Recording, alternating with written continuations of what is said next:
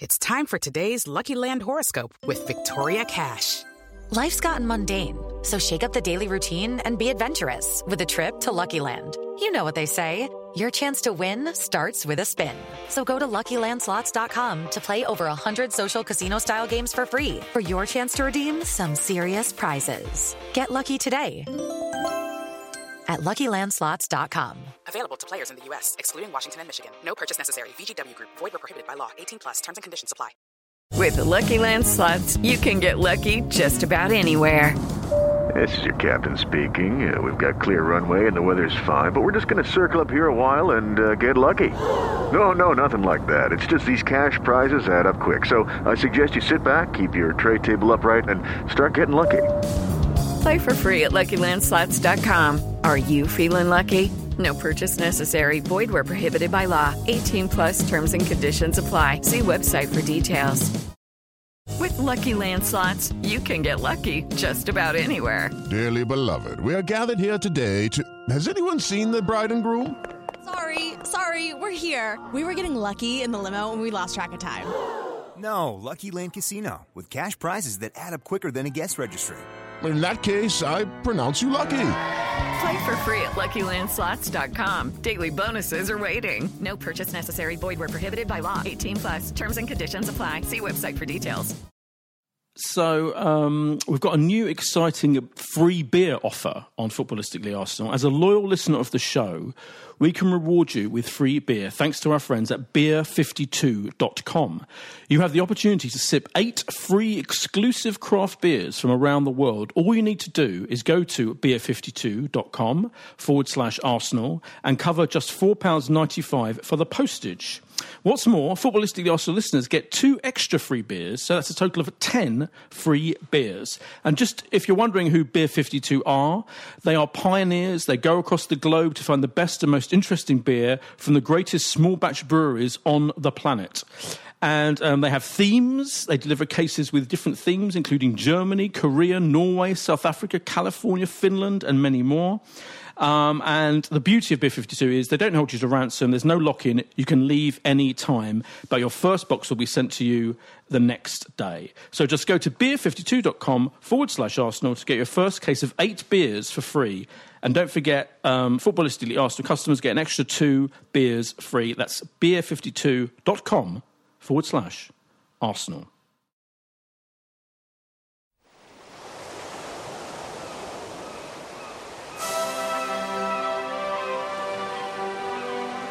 Hello and welcome to Footballistically Arsenal, the first podcast of the 2020s.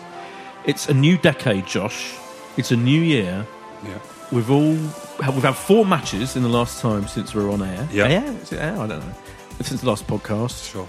And you're wearing a trendy T-shirt with a little spaceman on it. I am. We can take a group photo of us and our wonderful guest tonight, and then people will see. You're not wearing Supreme, which is such a rarity. I'm not. No. Is this a 2020 thing? No, not. So just happened to not be wearing it today. Yeah, it's just one day off a month. Actually, the jacket is. Yeah, of course. To be fair, yeah. You are. Most people would look and think you're sponsored by Supreme. You're not. You just like them. I just like them. Yeah. Every now and then I get something vaguely free, but yeah, rarely. Anyway, more importantly, Matt Mason is back after a long absence. Welcome, Hello. Matt. Thank you. Journalist. Yeah. Father of 2. Correct. I'm saying that Matt's social media account, Instagram. Are you just Matt Mason? Is that right if I say this? Yeah. Just because you have the cutest pictures of your Arsenal supporting sons, I think, on social media. They're Mason like, underscore. There you go. They are like, honestly, it's like just these cute kids wearing. You're forcing them to wear Arsenal. How old are they now? 3 and 7, and I had to move very quickly because my wife is a Spurs fan. Oh God! And so they were indoctrinated at an early age. You've done a great job. Thank you. I have to say. And yes, they just seem firmly locked in now. Good. They're firmly locked in. Excellent. And we're joined by Laith, who is again also a journalist, a proper football journalist. Yeah. Arsenal obsessed football journalist. Yes. What are you up to at this very moment, though? Yeah, I'm doing the rounds. I'm the Arsenal correspondent for Varvel at the moment, a very excellent website that I write on all things on the club, basically. Right. And Gooner Fanzine TV and Gooner Fanzine, basically. So Gooner Fanzine TV, I'm saying I'm trying to put this gently, Josh, because we know Robbie of Arsenal fans. I'm saying it's possibly a slightly less extreme and what's the word? Demented version of YouTube fan TV. I mean, people get. We've just talked this in the last podcast. People are furious about Arsenal fan TV. We love Robbie and everything. He's a great guy, but they do have a lot of quiet extremist voices, don't they? I mean, I think Demented's too strong. All right, I'll take back Demented. Okay. A lot of quite eccentrically angry, furious people. Whereas this is you think it's slightly more... How do you pitch it, Leith? How do you pitch Gooner? Well, basically, we're Arsenal's a broad church and there's a platform for everyone, but if you have a monopoly, sometimes the same voices get heard, and we're just trying to provide a platform for more reasoned, measured, vaguely intelligent debate about the Arsenal, basically. We do a podcast every Monday night. We do I tap up my contacts book. We've interviewed Alan Smith, Lee Dixon. Obviously, being a journalist, we've got Press Box Insights. I was doing a Press Box last night as well. We have vaguely irreverent stuff as well. It's just something that if what's out there at the moment isn't your cup of tea, or you're just not interested in it, then come to us, because we're obviously part of the Gooner. We've been going 33 years now, basically, and I have to go for a lot longer as well.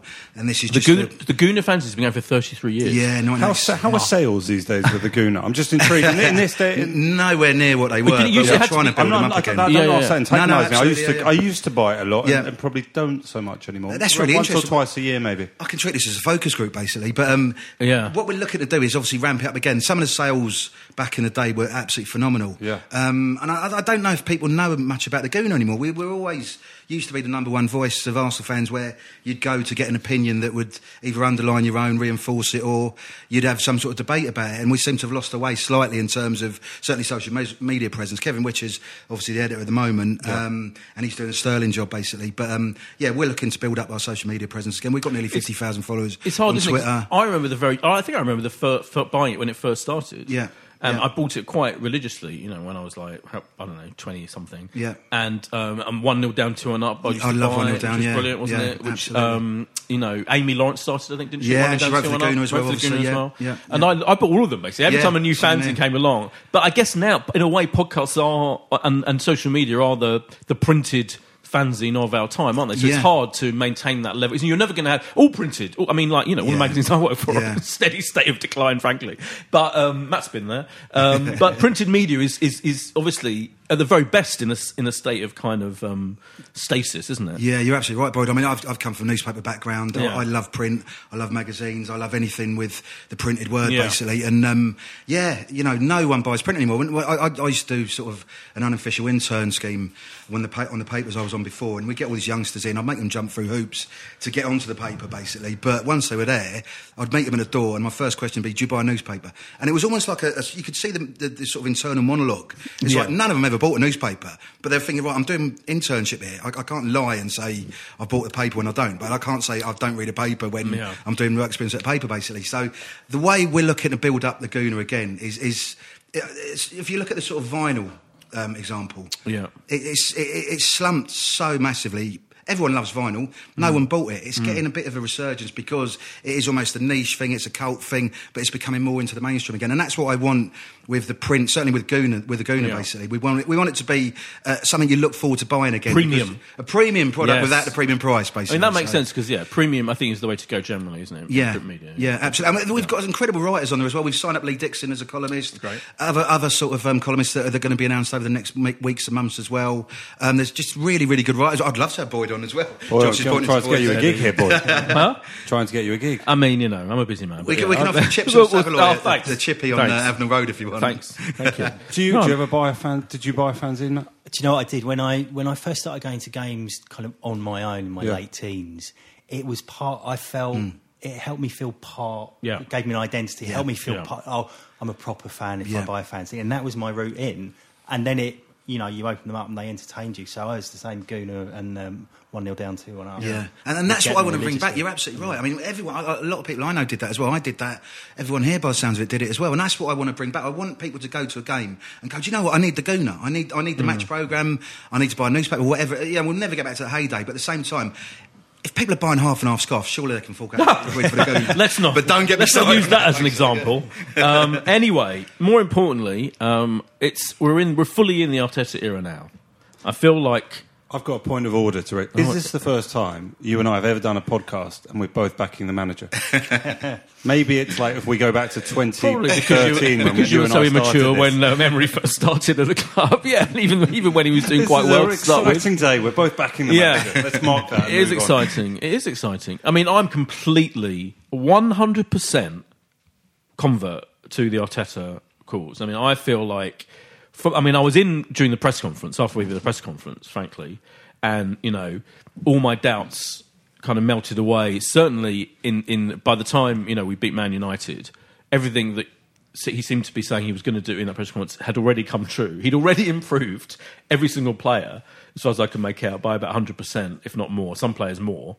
He just simple things like playing Torreira in the position where every Arsenal fan in the world, apart from Unai Emery, thought he should play. Just simple, common sense stuff, and just like clearing out all the bullshit and just kind of getting the team players to play in a system, in a unit, with a structure, with clear directions. It's just like, oh my God, it's like a huge weight. I feel huge weight's been lifted off my shoulders. Am I going too far? Because someone said to me, if you remember, to Josh's point, in the very early days of Emery, apart from the people who were so pro-Wenger that any new manager at that point they couldn't deal with. But Arsenal actually played some really good games in the early days of that unbeaten period. Do you remember? There was like, when Ozil was still playing, Ramsey was still playing, we scored some brilliant team goals, actually, and played some really... I'm talking about a handful, but it did happen. It's easy to forget that. So, whereas it could go wrong. I mean, in the first half last night against Leeds, it did go wrong, and that felt like a return almost to the Emery days, where suddenly the team had forgotten everything that Arteta told them, and seemingly they did from the first, the half-time angry shouting, which I'm sure you heard about at the press conference as well, Laith. So, this monologue is for me to say, I think he's going to be brilliant, and I don't think it's going to be like it was in those early Emery days. I think all the signs are this is going to be an extraordinarily exciting period. Am I? Yeah.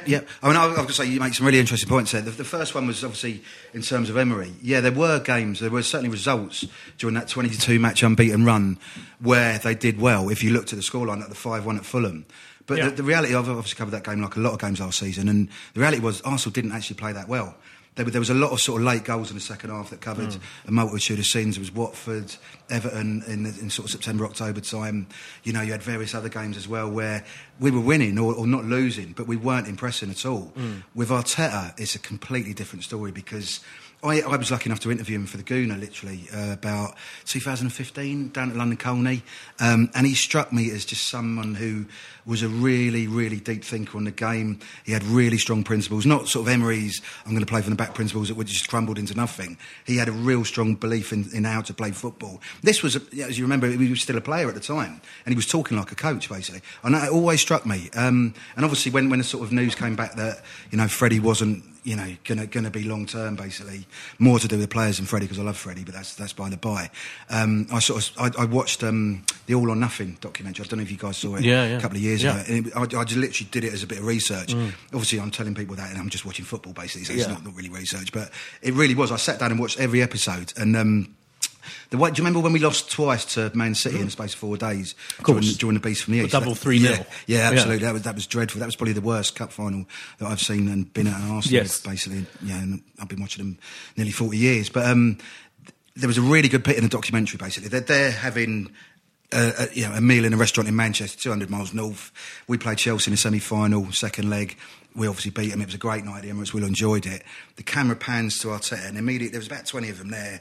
Steve Round and others as well. And he just literally, locks eyes with Arteta and goes, "You're going to write me a dossier on Arsenal," basically. And it was like the room stopped because of the respect that Arteta had. Obviously, he's an ex-Arsenal man, but at the same time, the fact Pep Guardiola was making a point of singling out Arteta to write that report showed how highly he thought of him, basically. And nothing that Arteta has done since has changed that, basically. And you're right, absolutely. The way they played against Man United and Chelsea for long spells as well was so refreshing. Yeah, because I guess the Chelsea obviously result was I feel that was so gutting because we played so well, and there was a mistake by Mustafi. How many times have we been there? But I think I felt like everyone came away from that feeling gutted but really hopeful because we played pretty well for most of that game. And then the Man U game, just just everyone played really, really well. What's your feeling? Are we getting carried away, or should we be that? I mean, I'm utterly seduced by Arteta now. I mean, I think the great difference between Arteta's early games and Emery is there's a real visible and tangible sense of what's being done and what's being changed. You can see it on the pitch. The players are playing closer together. You know, they're more aggressive, they're more energy. The ball's being carried more, this idea that you don't pass until the opponent's committed. There's a clear plan.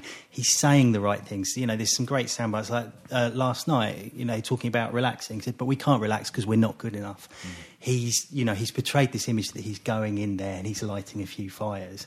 And it just completely engages with all the frustrations we've had for the last 5-10 years. Yeah. This culture of comfort at the club. You know, he's giving off the sense that he's really shaking that up, and the results are visible on the pitch. That's a really good point, because it's not only feels like a kind of a revolution from the previous manager, but as you say, we've been waiting for this for 10 years, really. And it's interesting listening to people like Lee Dixon. Actually, I've been listening to him. He's on another podcast now. I mean, who needs another fucking Arsenal podcast? The world fair enough. Other ones are available. The Athletic one, fair enough. All right, there's got Amy Lawrence and Lee Dixon. I mean, you know, that's fine. But we've got me and you, Josh. Hey, you pay the little bucks. Exactly. But I was listening to him on that, and I was listening to Martin Keown, and they were making very pertinent references to the fact that this is new. The players being drilled like this is new from the Wenger era, and you know, I think it's so interesting. And the player interviews now, like Luiz, is extraordinary, isn't it? I mean, that post-match interview was after the Man U game. Yep. Was such an interesting insight. It was like, basically, it's like, you know, we have been we have not understood what the fuck we're supposed to do for like 18 months. You know, for him, new to the club. And it just you think, oh my God, what a difference. It shouldn't make that much difference, because people always say players should be able to perform, shouldn't they? It shouldn't, but actually, when it comes down to it, it's all about world-class coaching, isn't it? And world-class manager, and just having the intelligence, like the emotional intelligence and the eloquence to communicate what you want the players to do. And clearly Emery didn't have that. And you know, and it's like a miracle that we've got. There's a great feeling. I was going home from the M last night with Benji, who occasionally comes on this podcast, and we were saying it's the biggest testament of the fact there's such positivity around the club that I sort of went there last night assuming there'd be about 10,000-15,000 empty seats. I don't know why, I just got used to it, right? Cup game, it's on BBC One. BBC One. Prime time. I'm thinking they'll just be... Because that's what we've now got used to over the last couple of years. And it really wasn't. I certainly downstairs, I mean, of course, Leeds had 8,500 fans. You know, it's going to feel busy. But there was a great atmosphere as well. It was louder. I mean, there was such positivity. And that's what Arteta's brought in a couple of games. Yeah. The enthusiasm is back. I think there probably were a lot of fans last night. And Benji was sort of one of them. And I don't think I was quite there, but I probably wouldn't have been that far off going, if that was still like Emery. Oh, Monday night, I don't know. Like, I think did club level feel a bit busier than it had for other cup games? Yeah, I think that was the atmosphere was great, and I think I just think everyone can see the improvement. It's not only like improvement from one game to the next. Like, I thought against we don't have to talk about all the games in depth, but I thought what was interesting against Chelsea, like he got them absolutely on it, didn't he? With the high press, all the things you kind of expected him to drill into us. Yeah. But I thought we got knackered after about an hour, and that was so visible how tired they were, and I think that's what in the end led to us losing that game, as well as the individual errors. But then I thought against Man U, it was so interesting. Like I thought, because they weren't quite as on it in terms of that press as they were, and they were kind of slightly more relaxed about it. Like they held off a little bit, and there were times where they would just pass it about fairly aimlessly, clearly conserving energy, which you see Man City do as well. And I just thought he's even getting already getting them, drilling into them improvement game upon game. And some players, like, he's finally our useless defenders, because what we should talk about is a lot of pundits started saying fairly recently, like Gary Neville included, I'm sure they're just not fucking good enough. And I'm sure a lot of fans felt they're not fucking good enough, especially the defenders. And we even started to question, like, Torreira and our midfield, and obviously Xhaka's been a huge issue. But I feel like he could actually drill even you know, those players that we thought were absolutely dog shit and terrible into something fairly compact and useful, and that's pretty miraculous, isn't it? Yeah, I mean, the thing with Arteta is, we obviously don't see what he's doing in private, behind closed doors, but that transition from the way we pressed against Chelsea to the way we pressed against United, he just seems to be able to see everything very clearly and go, this is the adjustment I need to make, this is the tweak I need to make. Get it exactly right.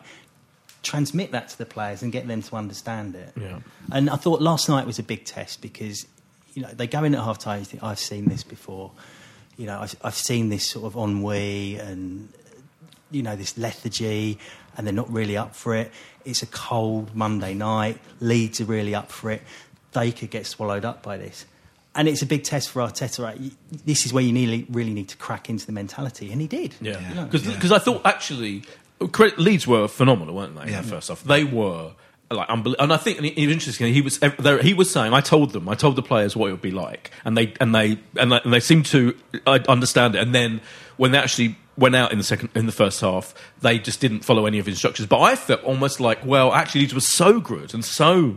It was like there was an extra player on the pitch, as I think Gary Lineker said. Yeah. When I watched it back afterwards.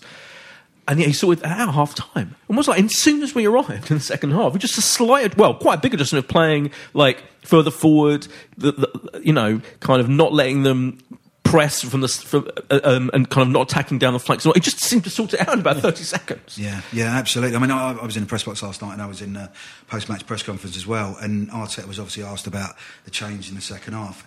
And he almost looked sheepish in admitting that he'd given them a rollicking, basically. And he didn't even want to sort of say that he'd shouted. He basically said, if the standards aren't met, then, there will be consequences, basically.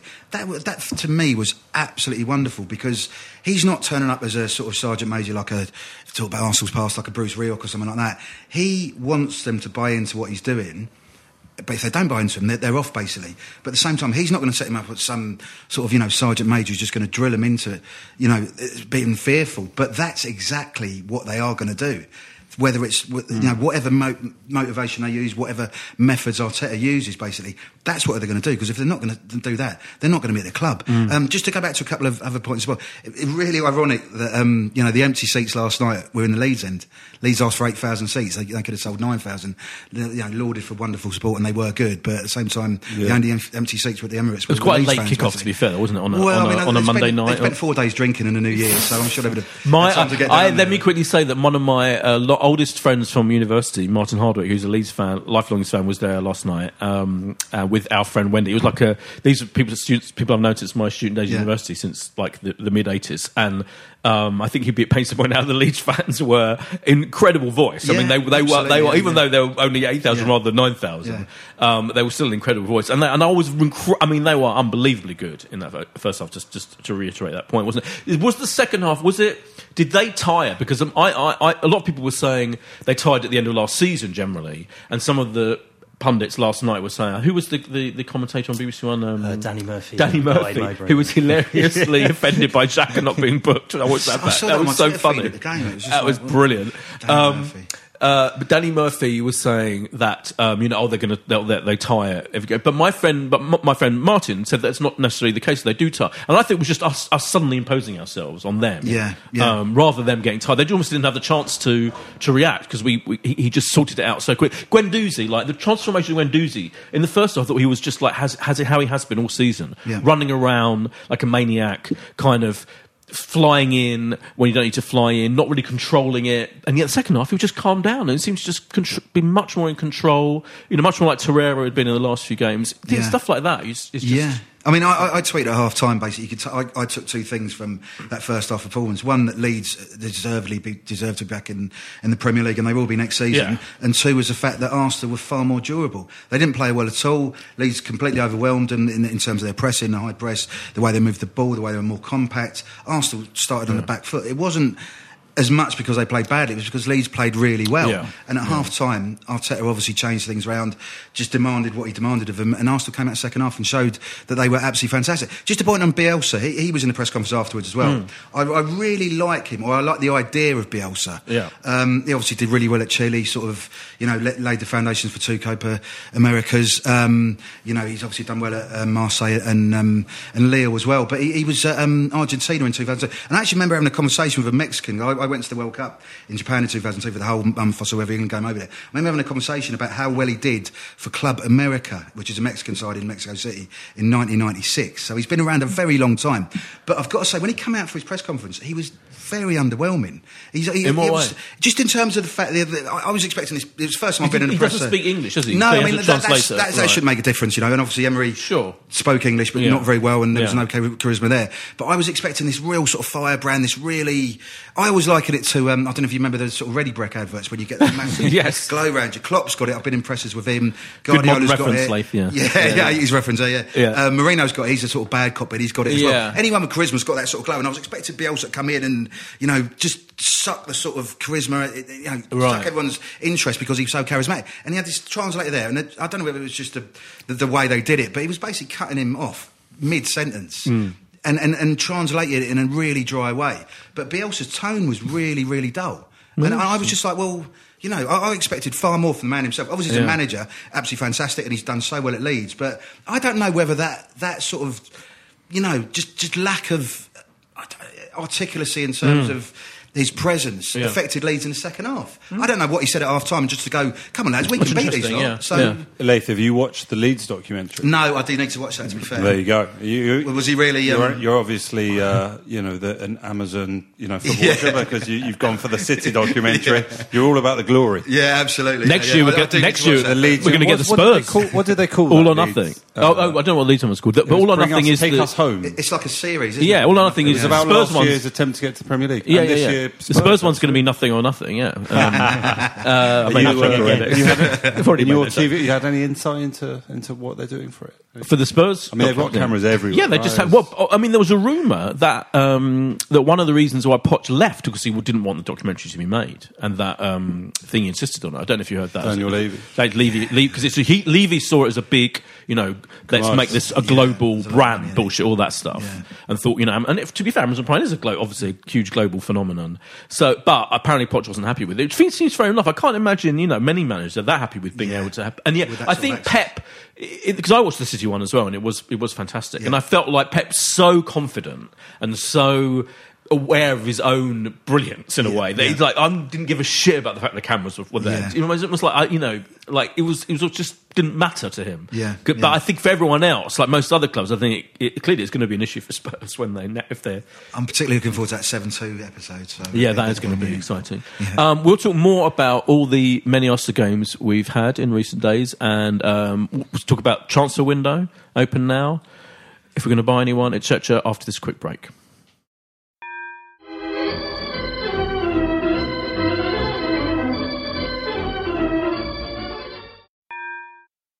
Hello and welcome to Seeing Red, a true crime podcast brought to you by me, Mark, and my co-host Bethan. Each week we take a deep dive into the dark world of true crime. Cases have ranged from the murder of Christina Abbott, a high-class escort who was killed by a sadistic client, to the Peru 2, a pair of young women convicted of smuggling drugs in South America. Whilst always respectful to the victims of these crimes, we do like to tell each story in our own unique style, with humour and lots of f***ing swearing. Join us every Wednesday for a new episode of Seeing Red, a true crime podcast, wherever you get yours. And we're back from the break. I feel like, in a way, like about 2 weeks ago, before the Arteta revolution began, that I felt like we desperately needed players to sign players, particularly like a defender, a midfielder. You know, we've lost Callum Chambers. Holding came back last night, looked very rusty, didn't he? To be fair to him, I mean, understandable. First game back for a long time. Yeah. Do we think we need to buy players urgently, or is it slightly less urgent considering what he's done already with this squad? I mean, it's quite interesting. One of Emery's last games, I found myself thinking, I'm a huge Torreira fan, but I found myself thinking, maybe Steven Nzonzi was the answer after all. Right. And, you know, once my doubts have crept in with Torreira, that just shows you how the opinion, for me, of how low the opinion of the squad was. But Arteta's playing people in their favoured position. He's asking them to do things that they can do. He's not asking them to do things that they struggle with. And it gives us a basis. We certainly still need a left-footed centre-back. Yeah. And my big worry with Arteta in this intensity is that, you know, Louise said it in the interview. He said, we're not fit enough to execute this philosophy at the moment. they're going to have a crash course in intensity and fitness. Are they going to pay for this in the spring with injuries and tired legs? And at that point, are we going to remember just how thin this squad is? Because that's a good point. Because already, rotating a little bit last night, and that was a pretty full strength team, wasn't it? I mean, apart from Aubameyang being unwell or whatever, deserved a little break. I mean, that's fine. It felt like already, like the one or two positions. I mean, obviously playing Socrates as a fullback was interesting. I mean, just about pulled it off, particularly in the second half. But it is already when you're not picking your best 11 players, I think, or you already feel like there could be games where we, I don't know, not fall apart necessarily, but where we do get beaten. I'm sure there'll be times where we think, oh yeah, we really do need reinforcing, don't we? So what's the word? Do you think like we are going to, because the club acknowledge the fact that we do need to buy players, and do you think they're going to give him the money to do that? I think if a player became available that was not going to break the bank, then they would sign him. But they've been saying that every window for a long time, basically. Just to talk about David Luiz for a sec. Yeah, obviously we all saw that BT interview. I was going to say it a second ago, actually, when he was saying, "Oh yeah, we're not fit enough." Emery did it. He completely threw Emery under a bus there. I'm not a fan of David Luiz in any way, shape, or form. Ironically, the best thing Emery did with David Luiz was play him as defensive midfielder in his last game. It would have been interesting to see what he'd have done long term if he'd have carried on, because that's why I think David Luiz's best position is. Do you not like the honesty?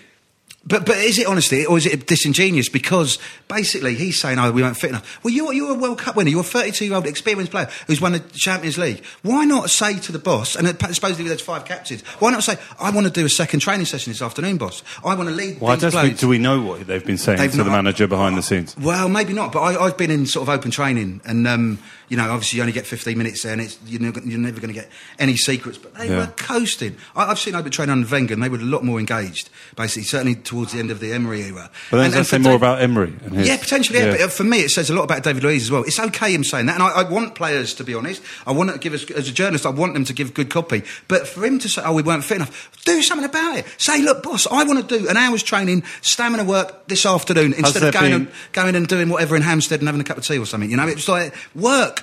Love a cup of tea in Hampstead. To be fair, but your manager is not responsible to your fitness alone. You are responsible for your fitness as well. And for David Luiz to say that, I thought that was absolutely scandalous. It made great viewing, and it did say a lot about Emery because they obviously didn't work as hard. But for Luiz to say that, I'm like, but no, you can say he's backed it up, because I can't think of a player who's looked better under Arteta in terms of most improved and solid. Well, Torreira, massive. Yeah. I don't know. I'd say also two of them. I think the two of them look good. Look, he does. He has looked really good. Yeah, no. So he's backed it up a little bit. What does it say about Chelsea as well, though? They've got a transfer ban and they let their centre half go to Arsenal in the summer. Yeah, okay. And also, Lampard's got a lot of faith in Tomori. Yeah, and there's some great players there. There really are. And I feel like with these players, we should, it's only like 4 games, and they need to carry on like this. And already, of course, like Mustafi's still, like last night, Xhaka, and already like the Xhaka kind of trendy people, the hipsters, project hipsters, who I noticed have been quiet for quite a long time. They're now back in force. They're like, yeah, he was always this good. Ozil. He's brilliant. Ozil, yeah, all of that. I'm like, well, I agree. I mean, this is where I kind of see what you're saying. Like, I agree with you. I mean, those guys, they can't just blame the previous managed the previous regimes. They had to, how I can see it spiraled into something really terrible, didn't it? Under Emery. Yeah, it was an absolute shambles. Absolute shambles. And I think we all probably feel. I mean, I certainly feel now. They should have got rid of him much sooner. If only they got rid of him a couple of weeks earlier or a month earlier, we could have been in the fucking knocking on the top 4 by now. Seriously. Yeah. But all that taken into account, I do feel like players are human beings, aren't they? And I feel like, if you're sitting there and, by all accounts, Emery's big thing was forcing them to watch, videos and all the dossier stuff, lecturing them endlessly about the opposition. This seems to be one of the main changes. And they're all hinting very strongly, even coming out right out and saying, in fact, even Arteta, actually, I think he's referred to this in his interviews, he's not paying that much attention to the opposition. It's all about getting this team playing how he wants them to play.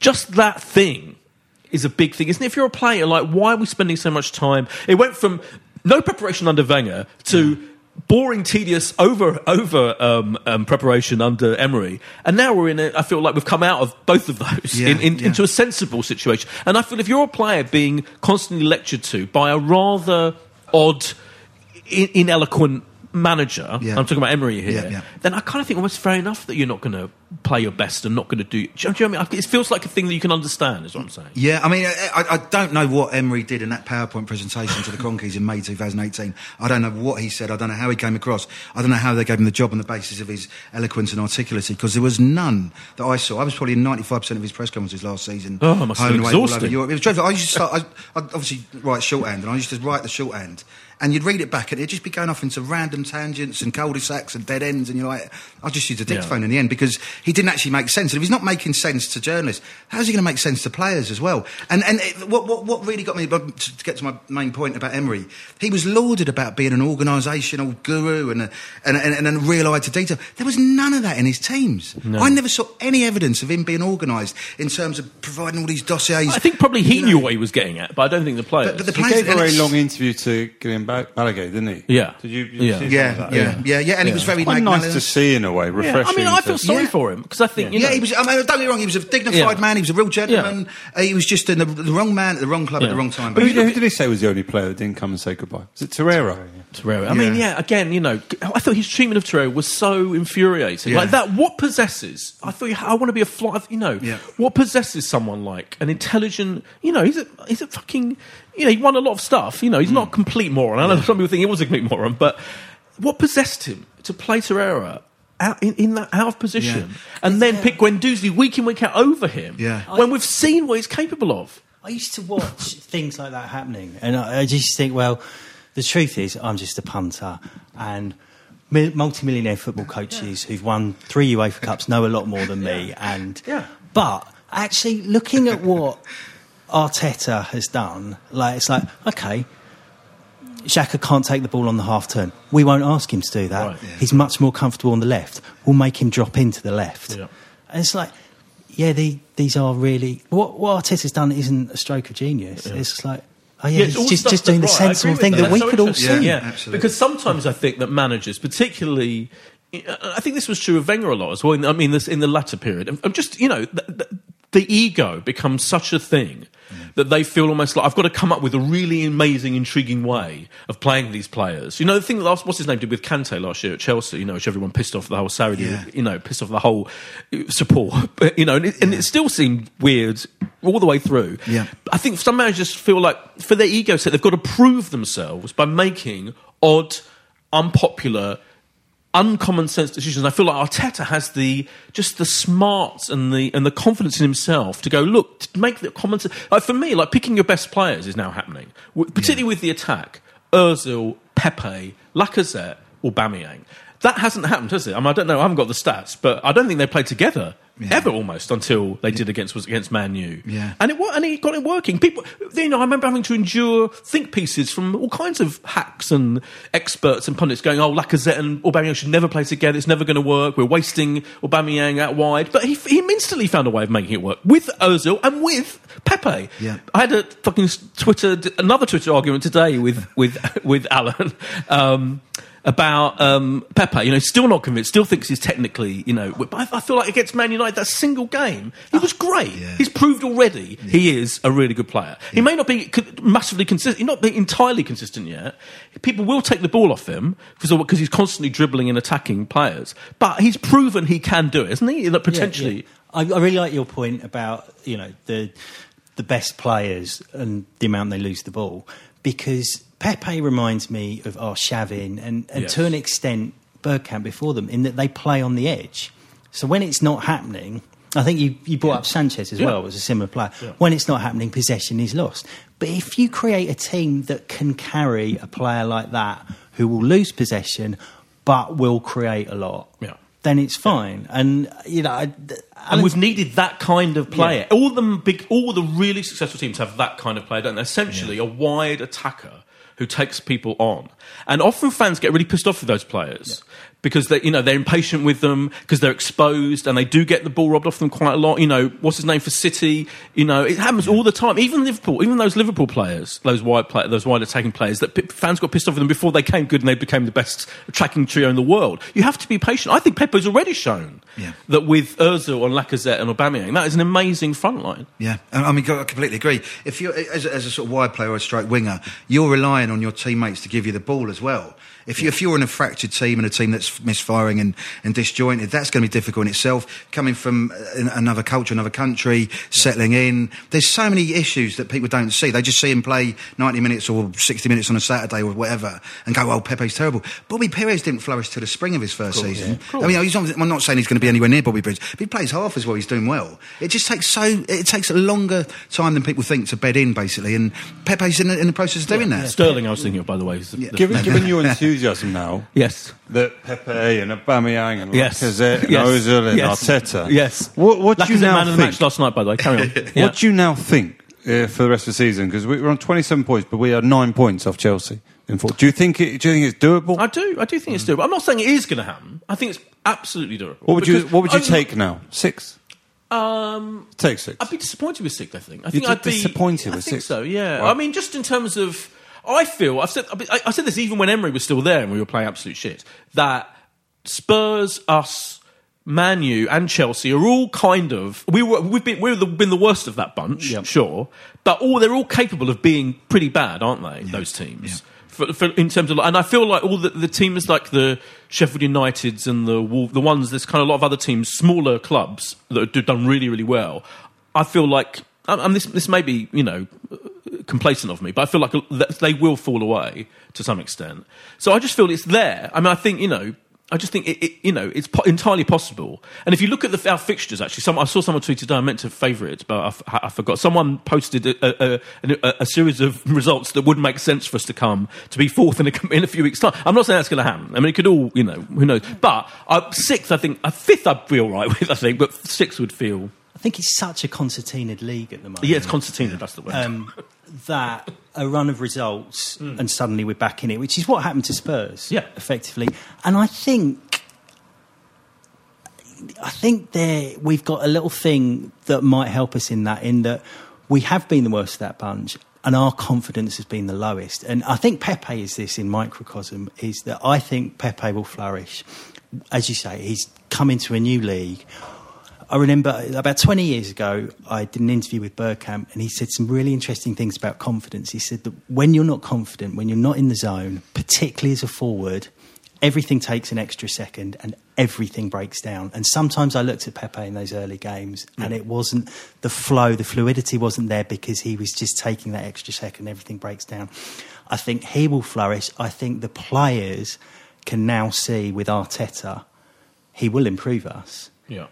And we have got these results and our confidence is coming back. And I think that confidence, when you look at that run of fixtures, I know what you're talking about, I just think a confident team gets, it's possible to get a run of 7 wins from 9 games and suddenly we are back in. Actual mental strength, which we haven't had for 10 years. It seems to be, Mental strength, confidence. It's not just about other teams might be waiting for players to come back. But I think we've got that little extra thing that we haven't had all season that will come back under Arteta. I completely agree with everything you say there. But just to go back a step, you interviewed Bergkamp. I need to know more about that. What was he like? He was fantastic. If you want to talk about football, he will talk about it all day with you. And there's a picture on my fridge which is him explaining to me that you pull your marker. It's like the clutch. You find a biting point where the marker's like, do I go with him?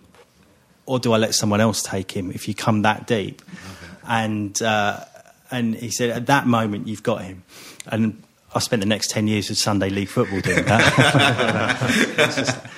Fair play. Very, very dry and very funny man as well. Really? Yeah. Fantastic. Legend. Yeah. I'm also kind of really positive and interesting that, a couple of weeks ago, Aubameyang felt like Aubameyang was going to leave, probably. Not in this transfer window, but you'd think at the end of the season. I think such is the Arteta effect.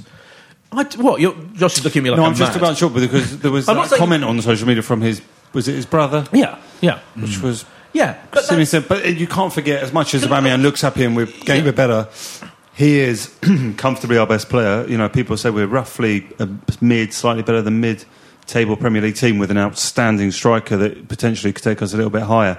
18 months left on his deal. It feels a bit like the Sanchez and Ozil situation. You've got Lacazette, you've got Aubameyang. I don't know. It feels like the club would probably have to accept one of them's going. And, you don't know how strong Aubameyang will be on wanting to leave and play Champions League football, because he's probably not getting it. Those programme notes last night, everyone was like, that. He stopped short of saying, I'm staying. For sure. You would, wouldn't you? He'd be mad to... I feel like it would be weird and ludicrous for our best player to kind of... to not be interested in other options, right now. He's got to finish where... who can blame him, really? I said this on Twitter recently. I was like, everyone's going, if he wants out, just get rid of him now. I'm like, no. But also, the club are going to have to take a decision. So if it becomes... they're not going to let him run down his contract. Yeah. If they cannot agree a deal, he's going to have to go for money. Yeah, absolutely. In the summer. Not now. Not now. No, I don't think. It's all going to be about if we get into the Champions League. If we get, I posit the scenario. You think we are? No, I said no. I didn't say that. I said we could. It's entirely possible. Could win the Europa League. Okay. We could win the Europa League. Blah blah blah. We could get if we got in the Champions League, and if we go on a fairly decent run, which is entirely from here, it would be a hell of a run. I know, but it's happened. Got 18 games to go. It's a lot of games. 17. Even in the late, we do go on good. We're capable of going on a good run. I think, particularly now. So I think it is feasible. I think it's possible that that he could stay. But the bigger picture is, I think that I trust Arteta to find, even if Aubameyang left, I would have been devastated. But I think now he could probably find someone. Martinelli, even, for example, I thought was fucking brilliant. Yeah. He's so exciting. Yeah. Again, brilliant when he came on last night. So confident and skillful, and he's going to score goals. I kind of think, actually, much as we love Aubameyang, I could cope just about with him going, because we've got him in reserve. Yeah. Given our financial state, I think if you get offered 50 million for a 30, 31-year-old, I think you have to take absolutely, it as well. That's the reality. Completely agree. I mean, the key word last night in his programme notes was, he said he was committed to Arsenal. Well, you're committed, but you're not signing a deal. You sign that deal in the summer, or you leave, basically. Oh, yeah, but it'd be weird for him to sign it now, though, wouldn't it? It'd be like... Why not buy into the Arteta sort of effect? Too early. It's too early. No, but maybe I'm sort of coming for the view of you should be crawling over broken glass on your hands and knees to play for the Arsenal. He's 30 years old. The flip side of that is, he's 30, 31. If we got an offer of 40, 50 million in the summer for a year played after his contract, even half that potentially, then it's down to him whether he wants to sign. And just talking about sort of players who potentially were going to leave 6 weeks ago, Xhaka was sort of being scouted by or looked at by Hertha Berlin. They're 13th in the Bundesliga. That has just died a death now. And that was he was practically off, wasn't he? When he was like, I'm going to leave Arsenal. I'm going to go and play in mid-table in the Bundesliga. Incredible. Now it's like, I want to stay with Arteta. Things can change. We've been through this before, so people forget. I remember when, for about 3 or 4 years in a row, Theo was going to go every single season. And there were certain players you always think are about to go. So often they don't end up going, and things change massively. And I think the mood in the club, has been lifted so much that nothing is for certain. Josh, absolutely, it was just so positive. Generally, the atmosphere last night for rewind a few months. For cup fixtures this season, it just hasn't been like that, and it is great, and it feels fantastic. I'm sort of frustrated. My mates and I discussed, we're going to go to Crystal Palace. Obviously, the tickets came on sale at a point where morale was a little bit low. We're like, no, we'll leave that one. So now I'm like frustrated. I'm like, we should be going. I want to go again, and I'm like the one sort of, organising, our trips for February and March, because it feels like you want to be on this bandwagon. Before we look at the prediction of the next game, I want to ask this question, because this is I kind of alluded to a bit in the first half, but right at the beginning of the season, in the we won the window period, because we were excited that we signed Pepe, let's face it, and Martinelli to some extent, and Louise.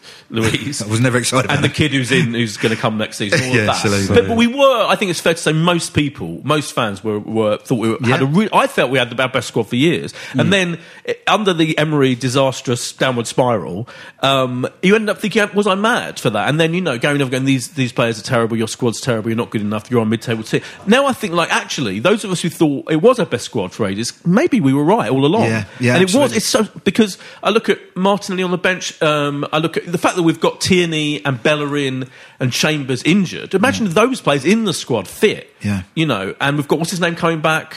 Spanish dude who's on the bench. Ceballos. I bet Arteta could get Ceballos to play really well. Do you know what I mean? So I feel actually we weren't going mad at all. It was actually the coaching that was driving us mad. Yeah, absolutely. I mean, you remember the Burnley game in August? Everyone was raving about Ceballos, myself included, and it was like, we're going to have a great season. That terrible 3-1 performance against Liverpool, if not the result, the week after, just completely blew everything away.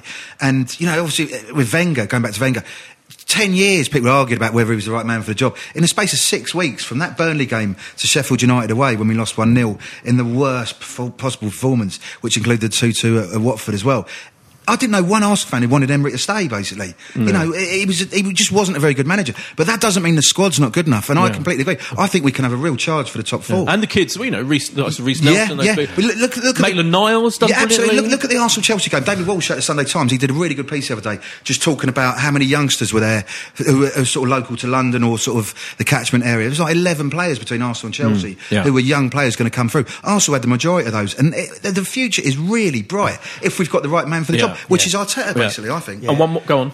Just very quickly on the youngsters, I think Willock is the biggest example of this. I think we've got youngsters where we don't actually know what their best role is yet, and at that point you want them under really good hands. But I'm so relieved that it's interesting to say that, because it's almost like they're so adaptable, these players. Like, half of them can play in midfield and defence and wherever, that's become almost a thing to stick to beat them with by some fans. I want to mention Dermot. I went to the games over Christmas with Dermot, and he was saying he was very angry about some of the comments on this podcast, and not giving the young players particularly. People get, enough time, like expecting them to be miraculously consistent miracle workers, even though they are being played in different positions, half of them, as you say. Willock, sometimes is in a nurse position, sometimes is out wide, etc.